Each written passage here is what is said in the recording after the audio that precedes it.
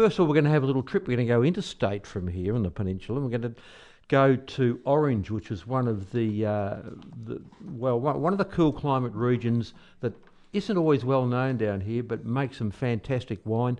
One of the people involved is from BRANGAYNE of Orange, David Hoskins, on the line now to have a chat to us. Morning to, or good afternoon to you, David. Yeah, good afternoon. Yeah. So, very interesting.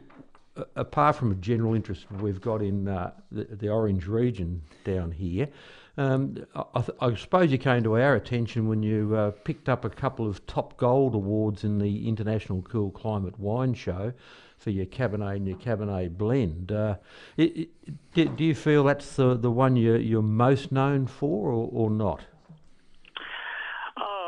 Yeah, I think the blend itself, which we call a Tristan, it's a triple blend Cab Sav, Shiraz and Merlot.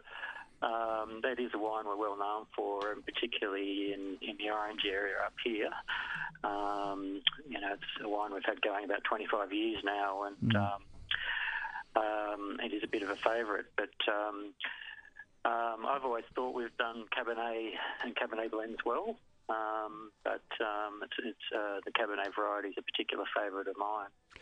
And it's pretty interesting too, because Cabernets over the year sometimes have struggled to ripen properly in the cooler areas, and you've managed to do this one pretty well, and it's got plenty of awards. Tell us a bit about the area, I guess. Yeah. Yeah, it has done well. That vintage 2018 was a really nice one up here, and everything kind of went well. It's still one of those warmer years, but unlike the last couple we've had, but we had warmth but enough water. It was sort of just before the drought hit, and everything kind of went well that season. And but not every year. Cabernet, as you say, it can be a bit marginal in climates like ours. So you take the good ones when they come, and other years it can be quite a struggle to ripen. We can be picking them very late. We picked Cabernet this year in the first week of May, so it's a bit more of a lottery with that variety, I think. So good afternoon, David. So just for our listeners, sort of the region is west of Bathurst, or the central west New South Wales, for those who are unfamiliar. What are some of the key geographic features that influence the Orange wine region? Yeah, it is. It's just west of Bathurst, or about 3 or 4 hours from Sydney, due west. Orange itself is located up on a tableland, making it quite high in terms of elevation. The town itself is about 860 metres above sea level, and just to the southwest of the town is an old extinct volcano called Mount Canobolas, and the top of Mount Canobolas is about 1,400 metres. Wow! A lot of the sort of land around Mount Canobolas is, I guess, benefits from its volcanic origin. So it's a beautiful sort of basalt soils, deep sort of loam soils, which are a really good farming country, and yes. It's been an orcharding region there for well over 100 years, probably late 1800s. I think they first started planting orchards when settlers, realised what a great sort of spot for horticulture it is. So orchards being apples, pears, a lot of cherries, some stone fruit as well. Great. Yeah, we find out down this way that Red Hill used to be a cherry area, and now it's more of a Pinot area, I guess. But it's the cherries seem to be an indicator. If they'll grow there, then it's pretty good for cool climate wines. That's right. Now I've seen photos of snow on the ground down there. That's I don't know. Is that an annual thing? You always get snow, or it depends where you are in Orange. Yeah. Our we've got 2 vineyards, but our vineyard, which is a bit higher, is just under 1,000 metres, and Right. and we generally get a little bit of snow there every winter. Interesting. Usually just a couple of centimetres, and it melts pretty quickly. Last year, just before the June long weekend, we had a really quite heavy fall. I think it was about 10 to 15 centimetres, and just blanketed the whole countryside, and probably the biggest fall of snow that Orange has had in the last 20 or so years, and it's really quite nice to see, because with warming climates, we're seeing less of it, unfortunately. Sure. And so, I mean, it really is one of the highest and coolest grape districts in Australia. How do the vines go? Obviously, they've shut down for winter, but how resilient are they in a snow event? Does it affect them at all? It doesn't affect them at all in the winter, because they've shut down, as you say. They've dropped their leaves. They're in hibernation. The temperatures are not cold enough to affect them. The ground is certainly doesn't get down to freezing levels. So, sure. But very occasionally we'll get a snowfall or something in the spring, and that causes real problems. Absolutely. Wow. It's probably worse than a frost, because we had one back in 2009, and it was in November. Right. And November. And it caused all sorts of problems around the district, both for the orchards and the vineyards. It was right in the middle of flowering for us, and certainly the flowers on the grapevines do not like a bit of snow settling on them. Not at all. Really affected pollination that year, and we got a smaller crop as a result. Down this way, October is fairly important. Just hitting October now, because we need a bit of sun around here to get the buds going and get them all going. Is it a similar time for you, or have you got a wider window there on when the pollination starts? I'd say it's quite similar. We might be perhaps a tiny bit behind in terms of when things start to happen. We're just hitting sort of bud burst right at the moment, which is a little bit late for our area compared to normal. But over October, the first leaves are starting to emerge, and flowering for us is sort of typically happening in well into November. Key time for us, and as you say, we love some warmth and sunshine. Far too much rain at the moment. Absolutely. And we also don't want frost at the moment at this time of year. But I think with it being so wet, it's unlikely to be frosty. So, David, the Brangayne brand, I mean, you guys produce wines from single vineyard grapes, preferring not to blend between sites. What are some of the more distinct features of your single vineyard wines? Well, we own two separate vineyards, and we have eight varieties sort of planted across those two vineyards. We chose them deliberately to be of sort of differing elevations and differing soils, just to get a bit of diversification in what we can do in terms of what we can grow. We at our highest site, we've mainly got our whites, Sauvignon Blanc and Chardonnay Riesling. Yes. We've got some Pinot Meunier there as well. Interesting. But all our reds are at the lower site, which is distinctly warmer. And we certainly know from experience that we wouldn't be growing any of the heavier reds at that higher site. It'd be just too cold. Yes. Soil is also important. We've got some slightly older soils on our second property, our lower property where we grow our Shiraz, and that suits the Shiraz quite well, because the Shiraz is such a vigorous variety. It really, really grows strong and hard, and puts out enormous canes. And I think if we put it on the better soil that we have elsewhere, I think we'd just have a real jungle. And, too vigorous, yes. And the fruit wouldn't be as good either. So fascinating. biggest varieties are Chardonnay, Sauv Blanc, and Pinot Noir, and gradually expanding our plantings of Pinot Noir. And we've also been just doubled our plantings of Riesling. Riesling's doing really well in the region. Great. But now we talked about the Tristan, which is the blend Cabernet, Shiraz, Merlot. It got a top gold at the International Cool Climate Wine Show, but also picked one up at the Orange Show last year, I believe. It got a top gold there, and I think your Shiraz did as well. Yes, we did quite well with our wines last year at the local show, which was nice, which doesn't often happen. But last year, the Cabernet and the Shiraz picked up trophies there. The Tristan didn't get one there, but it got one at the Bathurst Cool Climate Wine Show. Yep. It's that Tristan blend is also, we've been told, picked up another trophy just recently, which I can't tell you which show it is because it's under embargo. But, right, okay. A bit of good news. Yeah, fantastic.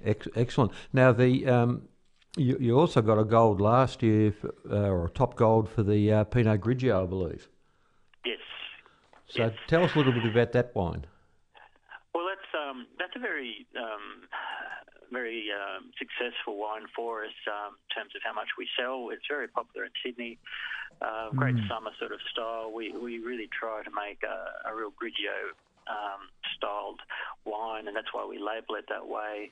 You know, we pick the fruit a little on the early side, and it's still got plenty of acid, and the barmays are not too high, and so it just produces this lovely, clean, fresh style of Pinot Gris, which has these lovely sort of aromas of particularly pear, crunchy pear, sort of beautiful on the palate and aroma, and it's really, really well liked by our customers.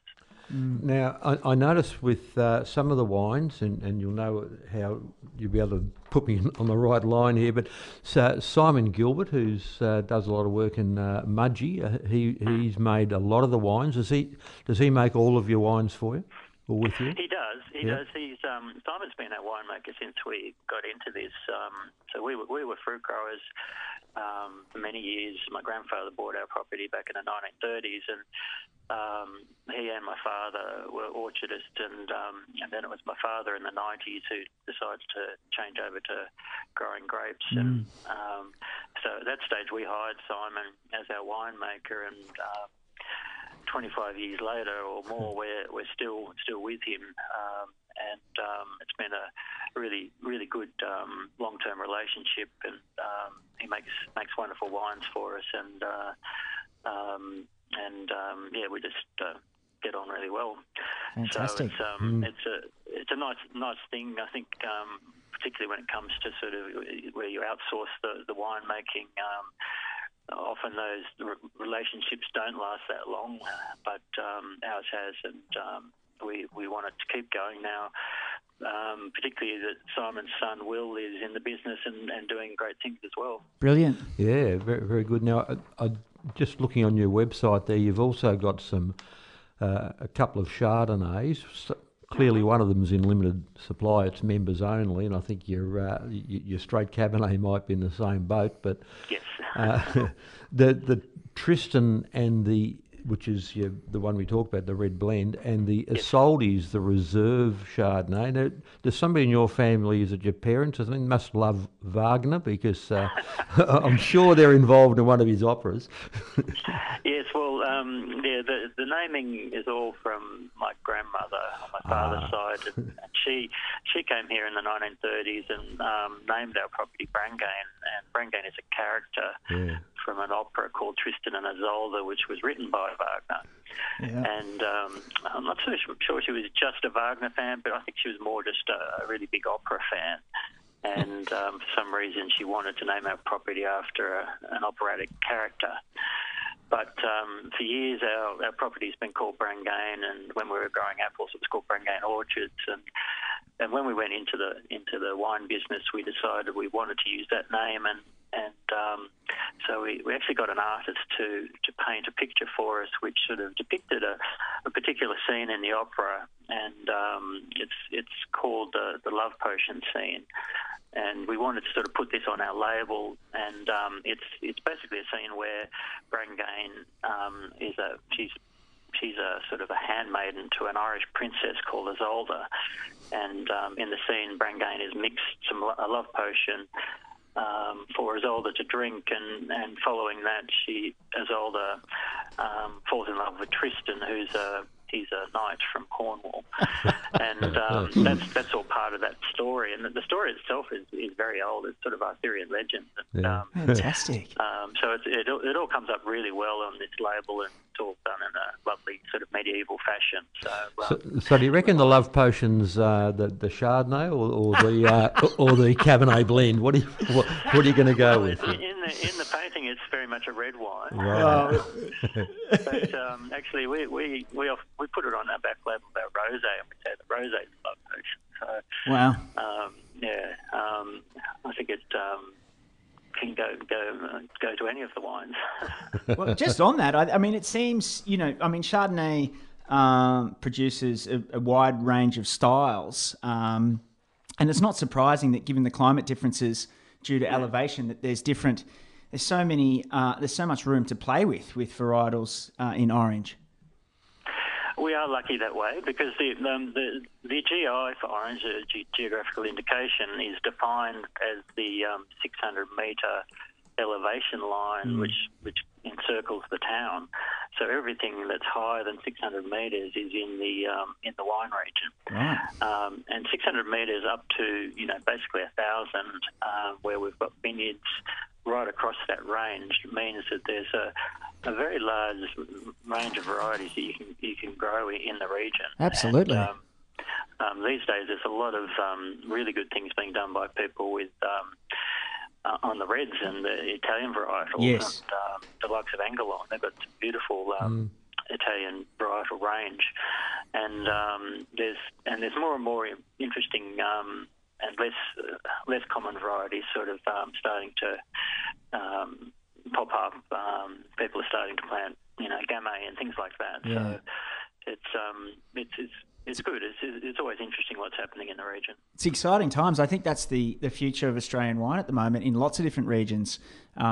So-called alternative, but not really alternative, but a lot of Italian varietals and Spanish varietals being looked at in a new light. Absolutely. Not just, the base for fortified wine, which is our colonial past. So yes. That's fantastic. Yeah. Now, I'm pretty sure that the Orange Wine Show's been on, because you sort of put back our chat from last week, because I think the show was on, and no doubt they'll be announcing things soon. But there's also a festival attached, isn't there, at Orange, and there's encouraging people to get there. It's just started. It runs for the whole month of October here in Orange, and basically there's a whole range of wine and food events right across the month. It started last Friday. They did a big sort of night market in the park in the middle of Orange, which is the usual way of starting the festival. And then there's lots of individual events put on by producers. The wine show itself holds a public tasting later this month.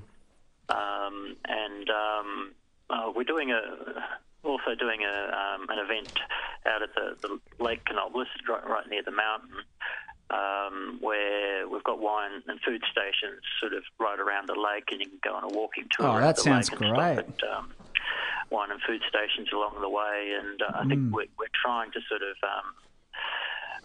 show to people, show to visitors, wines grown at varying sort of elevations in the region, and how they show up. Yeah, and I guess if people are coming from the major capitals, Sydney or Canberra or Melbourne, you'd be wanting to stay for a couple of days, so you'd want to have a few things on. Now, I understand you, for instance, there must be a rhododendron garden, is there, related to your winery, and you can look at that and then have a tasting. Yes, we open our garden. We've got a lot of rhododendrons around the family home, which my grandparents planted, and they're over time they've become really quite large, and so they put on a really fantastic display of flowers right at the end of the month each year, and we open the doors for people to come and have a look at that, and it's quite an impressive display. Now, if people were going to go there and go down to Brangayne and have a tasting, what are some of the other local ones you might recommend that they try during their stay in the Orange region? Well, we've got some well-known names you can try. Philip Shaw. Philip's one of the real pioneers of the region. He came here late 80s, I think, and scouted out some territory for Rosemount when he was working for them, and he's kind of never left, and so he's one of the people who put Orange on the map. Across the road from us, we've got a small producer called Colmar, which makes some fantastic Chardonnays and sparkling and Rieslings and Pinot Noir. Really, really high quality producer there. I mentioned before Angalong. I really like. They've got these wonderful sort of range of Italian varietals, and their cellar door is also located out at a lovely little village called Millthorpe. It's right in the village, and you can go there and do some tasting, go to a restaurant, a coffee shop, or there's some lovely antique stores and stuff around there, and it's a nice part of the world. Now, I believe Ian Riggs was the show judge. I don't know whether he did it this year, but I'm pretty sure he did it last year. And he used to be at Brokenwood. At first, I was thinking in my head Ben Riggs from Adelaide area, but it's Ian, isn't it, from Brokenwood? Yes, I think so. Yeah. So it's pretty well-known judge to be a chief judge, which always helps the status of the show, I think. Yeah, we've been trying hard to get good quality judges each year, particularly the chair of the show, and usually we've been able to get some really good people along, and I think that that helps us to get sort of someone some real experience having a look at our wines, and for a lot of us, the local show is very much just about some benchmarking against your local competitors in a friendly sort of way, which is nice. Orange is still small enough that it's all still pretty nice and friendly. It is important to it is important to sort of get some outside feedback on how we're going, and so I like how they do the show here in Orange. Now, I'd spent a day or two in Hunter Valley earlier this year, and I was quite impressed by the connection between Hunter Valley, and they get a lot of their fruit from the Orange area. And I noticed First Creek, who have a really good Chardonnay, and I believe that was from your area. Pepper Tree and Audrey Wilkinson's Merlot, which was quite well acclaimed when I was there, and that's also orange fruit. So there is a pretty strong connection there. A lot of the traditional Hunter Valley wineries are grasping fruit from the Orange region. Yes, they're certainly out there looking for it each year now. I've sold some Chardonnay fruit to First Creek a couple of years ago, and in particular Tamburlaine is a well-known organic brand from the Hunter. These days, basically all their fruit comes from here, and they've heavily invested in the region by buying some very large vineyards here. So interesting. They're now the largest vineyard owner in the region. Gee. And they seem to be doing very well with their fruit and the wines they make from them. Yeah, that's one of the trends, because the Hunter's one of the places which does get affected dramatically by climate change in the last couple of years, and yes. It's interesting that that's one of the areas they're moving to, is you guys there in the Orange region. Yeah, I think that's a big reason for it. The Hunter is, one of the warmest, if not warmest region in the country to grow grapes, and it also is a very sort of volatile place to grow them weather-wise, yes. even in a normal years. I can understand people there wanting to look elsewhere to even at least sort of get some diversification in where their fruit's coming from. Absolutely. Great. Now, just before we let you go, David, during the last few days, I was talking to Paul White, who's the chairman of the International Cool Climate Wine Show, and he pricked up his ears when I said I was going to talk to David from BRANGAYNE, and because he said, well, gee, one of the things they've been talking about is to try to get a tasting for the public from some of the lesser known regions down this way. So Orange is one that springs to mind, because he and I have, anytime we talk, we tend to end up talking about wines from Orange. That could be really interesting, because I'm not sure down our way, in Melbourne way, whether it's as well known as it ought to be or as well recognised as it deserves to be. Oh, it's not, for sure. I mean, we'd love to have some more exposure down there, I think, as a region.